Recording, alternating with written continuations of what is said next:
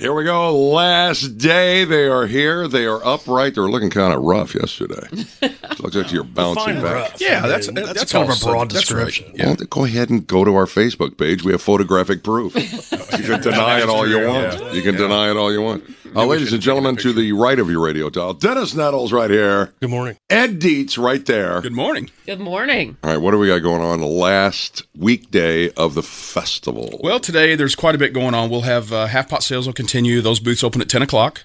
And then at 11, Rides open, and then Josh Merritt will be playing.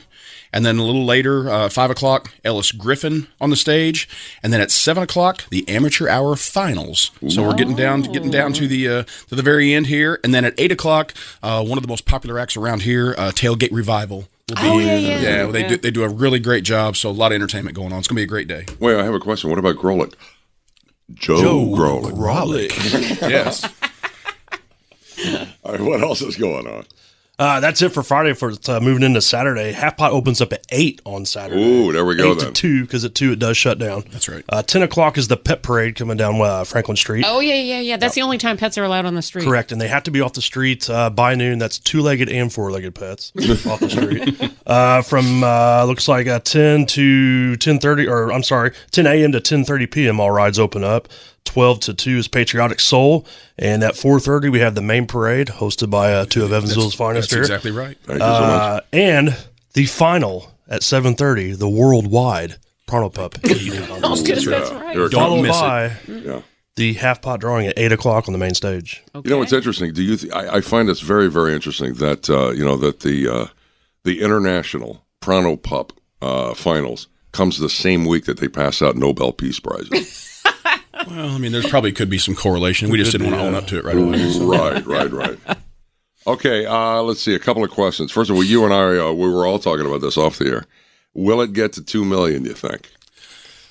There's a lot of discussion about that. I personally think we're going to be right there. I think it'll be dangerously close. My personal projection was just under that, 1.8 and some change, 1.9, somewhere in that area. Well, you were 1.8. saying- I need 1.8 and some change. You guys to were win saying that you just can't sell tickets fast enough. Yeah, like the difference wherever we are right now versus last year, that's probably going to be close to the difference overall. Friday and Saturday, if you're thinking about buying half pot tickets, get down there and get it early and get moving, because it's just about as fast as you can go. I mean, the lines are steady. We have a great time. It's fun messing with everybody and talking to the public, and I mean, we have a blast. Sure.